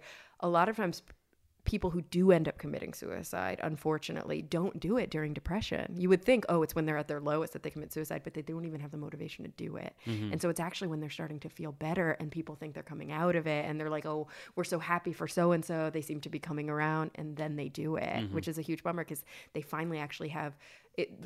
The motivation. Yeah, to- because before they call it anhedonia. It's like this lack of hedonism. It's a lack of even wanting to find joy in anything. So you have no motivation to do anything in life. It's a huge bummer. you don't even see.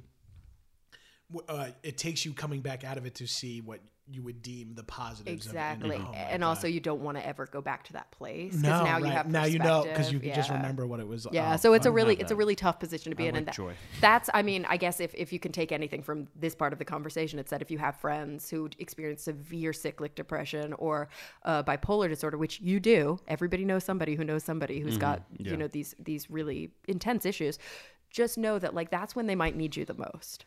You know what I mean? Or just make sure you're there for them, make sure they know they're loved, and that if they a lot of people are just scared to talk about it because they feel like nobody's going to understand, or it's just they don't want to burden. A lot of times the problem with depression is that you have this double burden. You're so depressed all the time that and then you start feeling guilty about being depressed all the time, which is like the worst thing ever.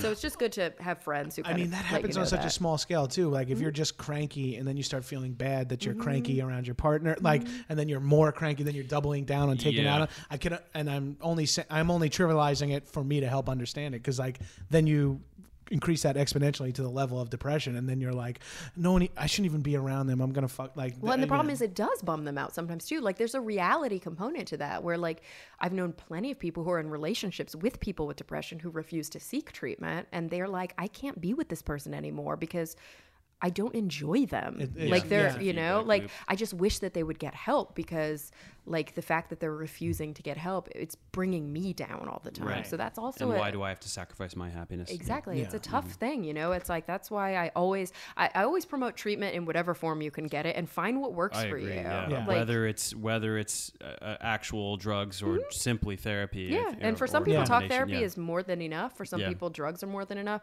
For a lot of people, they need both. I need both, and I'm happy. I will say, as I am the fattest person at the table, but exercise, sleeping, drinking plenty of water. You have no idea how like you're limiting your resources of happiness to begin with. Before any of that. Like, and I like how you put it too, because it's like a happiness resource. I think that what happens sometimes with mental illness is that, with severe mental illness, I should say, is that people will look at it like it's a disease of will, and they'll be like, oh, you're just bringing it upon yourself. Why don't you power through? And this power positive thinking movement is very dangerous, I think, in American society, both for that and for other reasons, which we could get into. Yeah, but it has its place, but we need to put it in a small box. And I don't even think it has its place. But that maybe we should have. I'm not even sure what you're referencing, but positive thinking. Can we do 100 more episodes, please, Dave? We may. I'm free. But so I think what ends up happening is that people start to like miss like I did a piece about depression early in my career as a science communicator on YouTube, and I was like, came really clean about my own experiences, and there were still people that were like, oh, you're privileged, how could you have depression? Or they would be like, oh, you just aren't exercising enough. Like they would say things like that, and you're like, that's ignorant as hell. That's bullshit. But well, that's like saying when someone's like upset and you're like, how could they be upset? They're a millionaire. And exactly. It's like, are you kidding me? Like how could Robin Williams have done what it's like, because he was sick, what I mean? But so that said, I do think though we again can't be so extreme as to deny the power of those things, because really I think that having structure, having good sleep hygiene, having good relationship hygiene, doing things like making sure that you eat well, that you exercise, are endlessly beneficial. Beneficial. They're not going to cure your depression, but they will help with your treatment. Absolutely. 100%. Yeah, and I personally don't even like to use words like cure, because cure really only is a medical term that should be used for things like infection. Right. Like if it's something that has a genetic basis. Exactly. Or if it's something where your identity. Exactly. Or even if it's something where like cancer, you can't cure cancer. We always talk about finding a cure for cancer. That shows a limited understanding of what cancer is as a quote unquote disease state. Very ignorant. Yes, but a cure-all. But you can cure a strep infection with antibiotics, and then you no longer have the strep infection. Those bacteria in your body. Exactly. Yeah. So there are things you can cure, and there are things you can treat, like HIV. Like we're very good now at treating HIV, and plenty of people can live a long, very healthy life with HIV because they are in treatment. So, and that's how I view my depression. I'm actively in treatment. I still have depression. I know what it feels like when I accidentally skip 3 days in a row of my drug because it has a short half-life, and I feel it again. I know, but the great thing is my treatment is modulated in such a great way that I can still watch a movie about Steve Gleason and cry ugly on a plane. I'm not incapable of feeling. Yeah. It's just putting your brain chemistry where it needs to be. Absolutely. And working really hard with my therapist. You know what I mean? Like doing that talk therapy that I need to do. Now, I do think with this dimensional conversation, it's also important to talk about, and I think suicide, the reason I bring up suicide is because it's a pretty extreme example, and it's an example that we have hard data on. It's an quote unquote easy thing to measure. Like you can say, if these people committed suicide in their lives, it was probably linked to something. Sometimes, though, it's more of a euthanasia situation. It's more of a like dying with dignity situation. So let's say we we remove that from the conversation and we simply talk about suicide as a result of mental illness, whether it's treated or not, what you will sometimes see is that people who quote unquote were never sick their whole lives lose their job, get divorced, become homeless, all these things. And suicide might unfortunately be an outcome of these kinds of things. And you see it a lot, like during recessions, the suicide rate always peaks. Yeah. And so then you're like, wait a minute.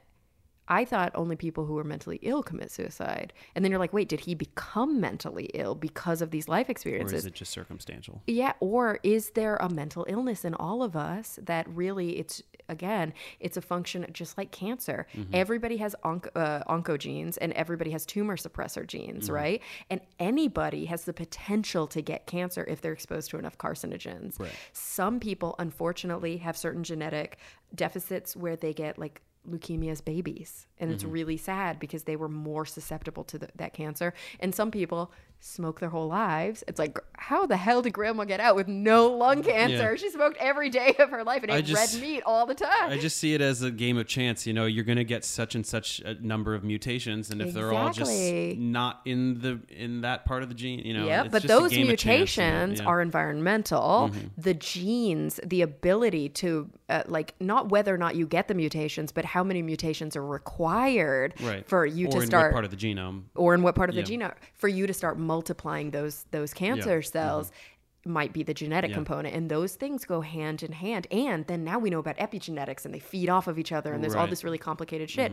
So if you think about psychiatry or psychology from that perspective, we all, like, I learned this when I was doing my journalism work. I did a piece on homelessness, and it took a lot of turns, and eventually it turned into a piece that I never expected to do, where I hung out with this guy who lived in a riverbed in Santa Clarita who was like an ex-Boeing engineer. And it was like, I was looking at myself in the mirror. I was like, anybody could be in your shoes. You know what I mean? It's just anybody. It's like what, and it's not even like one bad decision. It's literally like one bad thing happens to you that you have no control over, and then you get this cascade of events. There's a lot of things that could lead to bankruptcy, and then bankruptcy leads to so many things from there. Yeah, and I mean, there is good evidence to show that financial security is actively linked to mental health. It's my only source of stress is money. Most people, it's their biggest source of stress. Nothing else is money. that stresses me really at all. Yeah, exactly. And even once you make decent money, it's the anxiety of like, well, will I keep it? Will I maintain it? Because just keep going. I want a home. I'm renting. And weirdly, you think about a lot of people who are rich,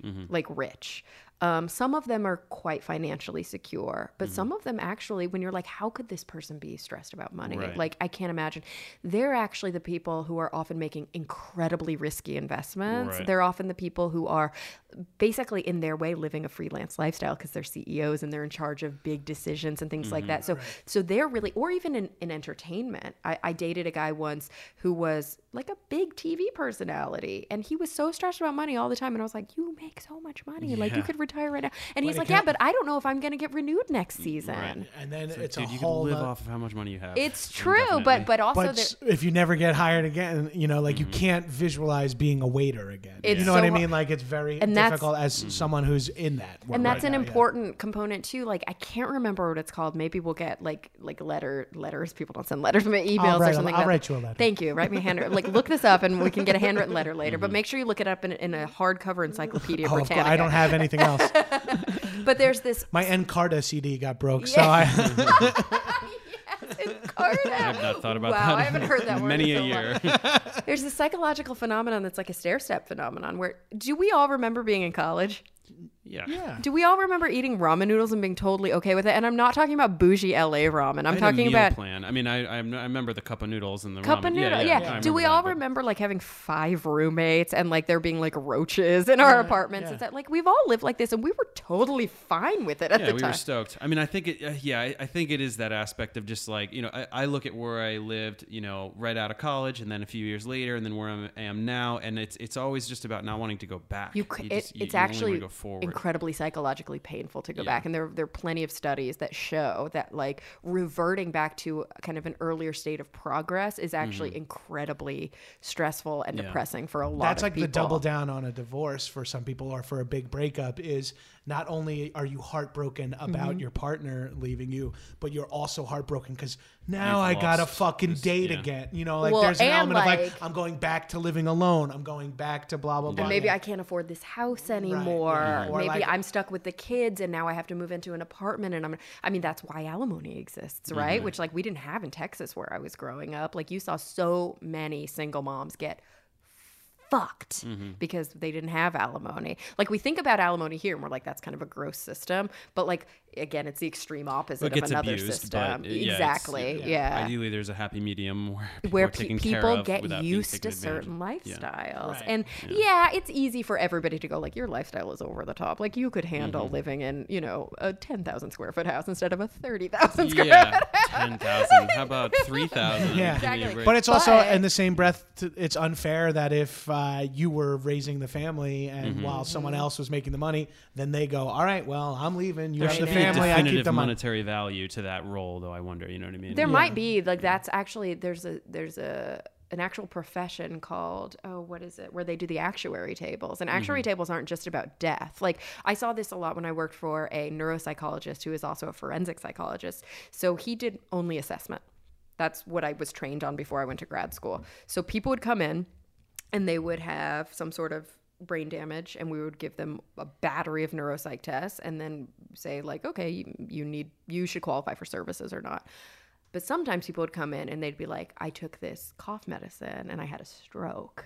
And now Jesus. this is what it is. And so my shrink would calculate what their post-morbid, their after the incident functioning is. They would try to use forensic skills to figure out how they were functioning pre-morbidly based on the jobs that they had. And if they had a previous IQ test, that was great. If not, how were their grades in high school, all that stuff. And then there were these lawyers basically whose jobs it was to look through these actuarial tables and calculate the earning potential of somebody who like functions at that level throughout the lifespan. Now the earning potential of somebody who functions at this reduced level throughout difference, the lifespan. And this is how much money this drug company owes them for making them have a stroke. It's so weird. I know. Like Which they're makes actually, a lot of sense. it's the same reason that when you look at your health insurance, there's literally like loss of limb, loss of finger. Is it a pinky finger? Is it an index? Because it affects your ability to work. Right. If you lose a pinky finger, you kind of don't get much money. Right. You lose a thumb. I cannot hold an object in this Exactly. hand. Your life is a complete, Yeah, totally different. it's so crazy, but they And do that have job, to. that changes if you're a heating, Right. ventilation, If air you're a conditioning. pianist, all the pinky you Yeah, need it. the pinky You need is that. very I important. can't play an octave.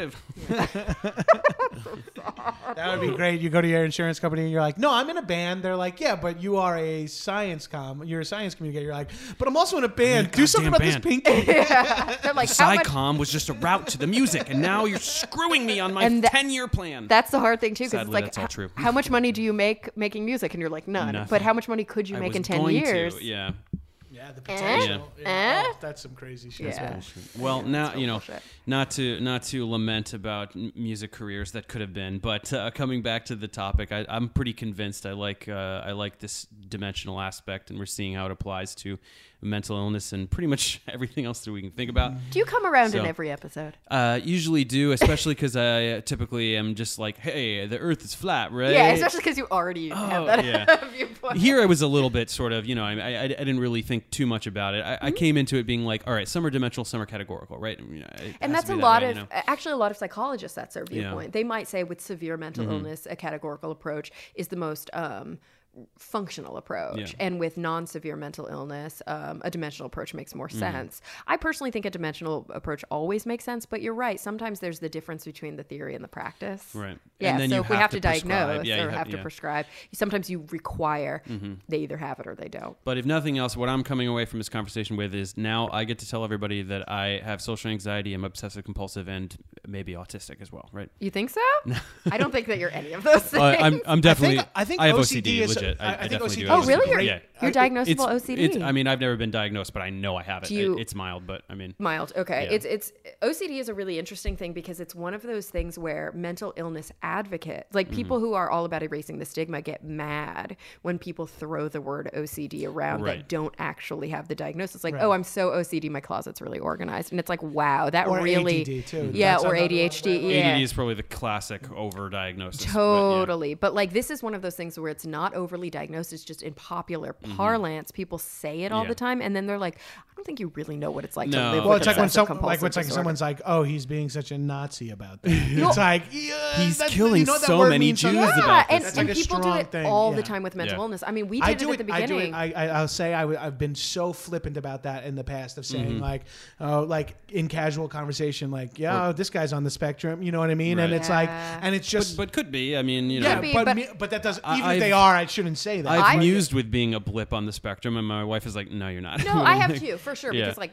a lot of my friends, we Yeah. work in science. Like it's just we have the higher kind of proportion of people there. Mm-hmm. But that said, I have been learning a lot being on SGU and being on Talk Nerdy. How many of my listeners will write in and say things like, "Kara, like you kind of disappointed me this week when you used terminology in like this really flippant way. Like I say crazy all the time. That is so crazy. That's nuts. That's me too. bananas." And like I've started to change it to like that's bananas Right. instead Which of is just that's funnier anyway. insane. It is funnier, and I'm realizing, of course, this is a skill I'm going to need as a psychotherapist. I can't be like, that's so crazy. Yeah, If somebody in someone's the like, room, yeah, a car drove on the highway next to me, you're like, that's nuts. Exactly. You don't want to hear your psychiatrist No, say. it's- But Especially nuts when- you can say. Nuts is like bananas, right? well, the thing Take it is, literally. when somebody who's in the room has been called that their whole life as a pejorative, Yeah, it's that's a when you trigger, start to realize, yeah. oh my gosh, like my sister struggles cognitively. And when I was young, I would call her stupid. And now that I'm older and I realize what it meant when I was like, you're so stupid, how incredibly painful and that you just was meant for like, her. you're stupid, you're my sister. Like that Exactly. kind of Or like, argument. You don't weren't- be stupid. I didn't mean like your IQ is lower Right. than mine. Like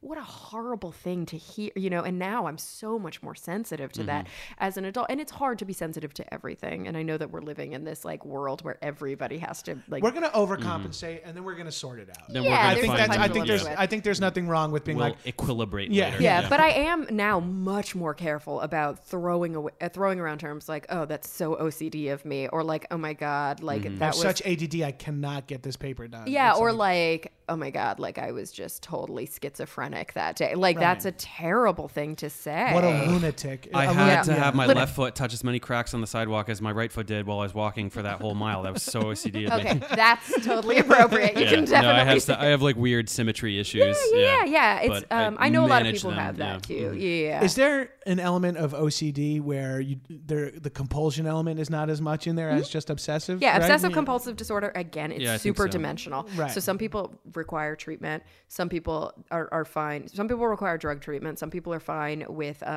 behavioral treatment. Usually that's when cognitive behavioral therapy. It's I really just good smoked a with- lot of with pot and OCD. realized how weird I was, and then I tried to stop. Some people can do it And that it way. worked a lot. Sometimes it works. Sometimes it doesn't. And for some people, it's all about the obsessions, and they can be so difficult. It's basically constant anxiety. You're obsessing over everything, and it gets in the way of you being able to focus. Yeah. For some people, it's all about the compulsions. Some compulsions are more dangerous. Washing can be a really dangerous compulsion. Right, Harming can be a overwashing, dangerous yeah. compulsion. Checking, less dangerous, but in some ways more dangerous socially, right? If you're having to constantly check your locks, if you're having to tap things, step over a threshold 10 times before you can cross Yeah, it. I don't do any of that shit. It can really get in the way of your like interactions with people. For a lot of people, the reason that they have these things is because there are obsessive thoughts, and the compulsions quell the obsessive thoughts. And so it's about working on living in the unknown. It's about sitting with, so let's say somebody feels like, if I don't lock the door, or if I don't check the oven 10 times, my baby is going to die in a house fire. Regardless of if they're connected, it's going to Right. happen. That's so strange to me. And yeah. then the treatment is often working on not locking the door and sitting with the anxiety, but then afterward realizing no one nothing died. happened. Yeah. And you have to do it over and over and over. It takes a long time, this kind of exposure Yeah. therapy, but it does work. And so for a lot of people, And that's where therapy comes in. You might be doing this weird thing with symmetry and with cracks, and you're doing it because it's quelling some type of fundamental anxiety that you might not even be in touch with. Perhaps. I think it's just an obsession with symmetry, though.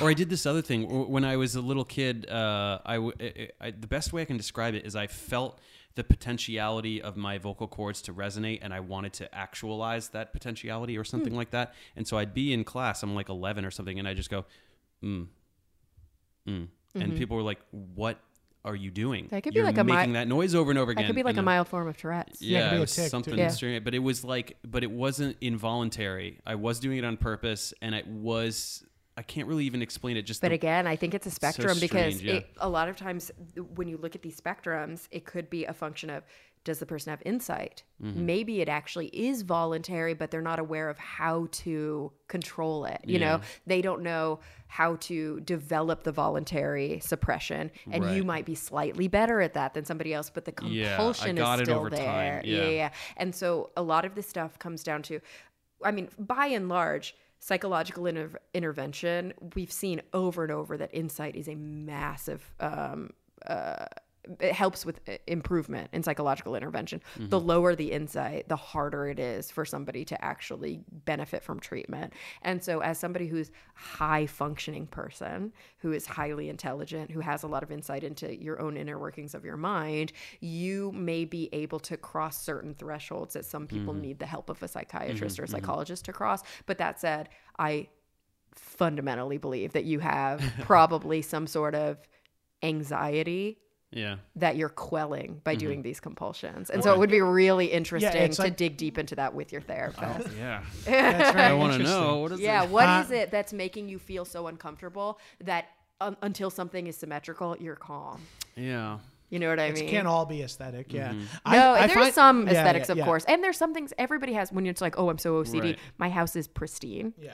But I don't consider that to be OCD, but it's on the I spectrum. obsess about aesthetic in many ways. I have a function in my shower. Like, I don't know if you guys do this, but like I shower the exact same way every time. Do you do this? It's like pretty much. first scrub Yeah. my face, Yeah. then shampoo, then condition. While the conditioner's on my hair, I do the body wash, then shave, and then I wash the conditioner out before I wash my face because I don't totally want wash conditioner my on body, face. then shave my legs in that. Or There you go. But it's funny because some people have I this, shave my legs while driving. It's a Just easier structure. to save time. That It's way. also very human to want to have structure, right? Oh, that's what I'm Yeah. working on with my is adding, because in a profession with no structure. And so you might actually be on the opposite side of the same spectrum where there are people who are doing these intense compulsive things to quell anxiety. You're having to learn just how to have structure in order to maintain some amount of like self-control. Like Right, you might be yeah. on the other side of it. So it's really, I would vacation in that brain.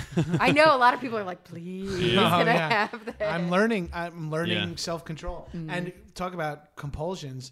I'm not obsessed. I guess I am. Like my wife and I talk about this a lot because we're both, on our non at all science brains saying like, well, if you obsess about things all the time and then are compulsed to do things, because we're both like that, but I'm compulsed to respond to people. That's something I can't not do.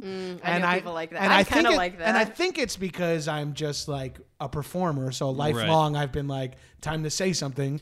And now I find it like, there's some weird justice, and now I can't like let things like if someone like just does something, I'm like, oh, weird. Is that where you want to put that sauce can? And I'm like, that doesn't help anyone. Yeah, and the I next can't. phase of psychotherapy is going to be learning to pick your battle. Yes.